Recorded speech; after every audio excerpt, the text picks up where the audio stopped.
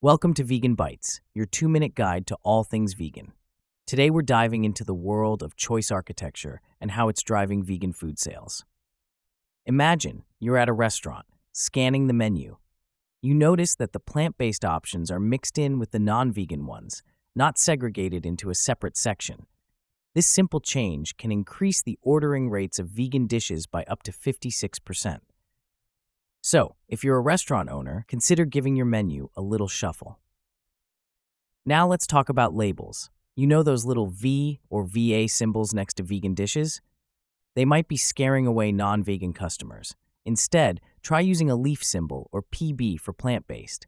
It's like a secret code for vegans, while non-vegans might just gloss over it. When it comes to pricing, it's no secret that plant-based alternatives often cost more. But some businesses are absorbing these costs to promote sustainability. Starbucks, for example, stopped charging extra for plant-based milks in January 2022. So, if you're a business owner, consider partnering with vegan food manufacturers to secure favorable prices. Increasing the visibility and availability of plant-based dishes can also boost sales. The restaurant Wagamama made its menu 50% plant-based and saw vegan orders rise from 5% to 20% between 2021 and 2022. And remember, it doesn't have to be all or nothing. Even swapping out a few meat-based ingredients for plant-based ones can make a difference. Breaking cultural barriers can be tough, but creating plant-based versions of traditional dishes can help. And don't forget about protein. A mushroom burger might not cut it for non-vegans. Instead, try replacing animal proteins with a suitable plant-based equivalent. Lastly, let's not forget about the chefs. Many aren't trained in plant-based cooking, so offering training programs can be a game changer.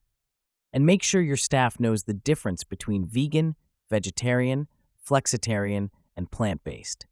By making these small changes, food businesses can nudge consumers towards a more sustainable future without sacrificing their bottom line. And remember, every little bit helps. So whether you're a vegan enthusiast, a business owner, or an animal rights activist, let's all do our part to promote vegan living. That's all for today's episode of Vegan Bites. Stay tuned for more vegan insights, and don't forget to check out Vec3, our vegan AI marketing tool. Until next time, keep it green.